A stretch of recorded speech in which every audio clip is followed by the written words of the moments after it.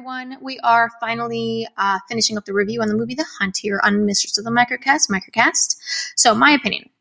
When I saw the previews, I thought this movie had some kick-ass potential. It reminded me of one of my favorite stories, The Most Dangerous Game. I know there's many movies made out there with a similar idea of people getting hunted. The most dangerous predator, of course, being a person.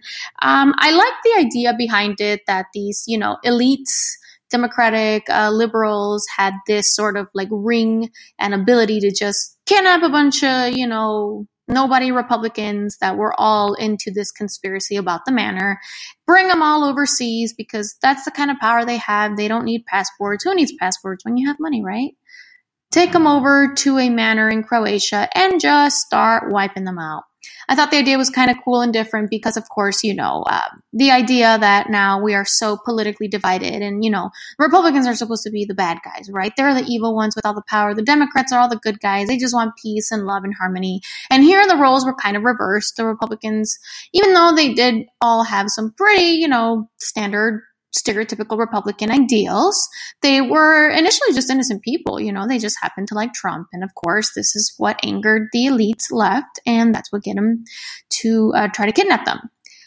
Personally, I give this movie about a 4 out of 10. Didn't really care for it, but it's a good watch, so let me know.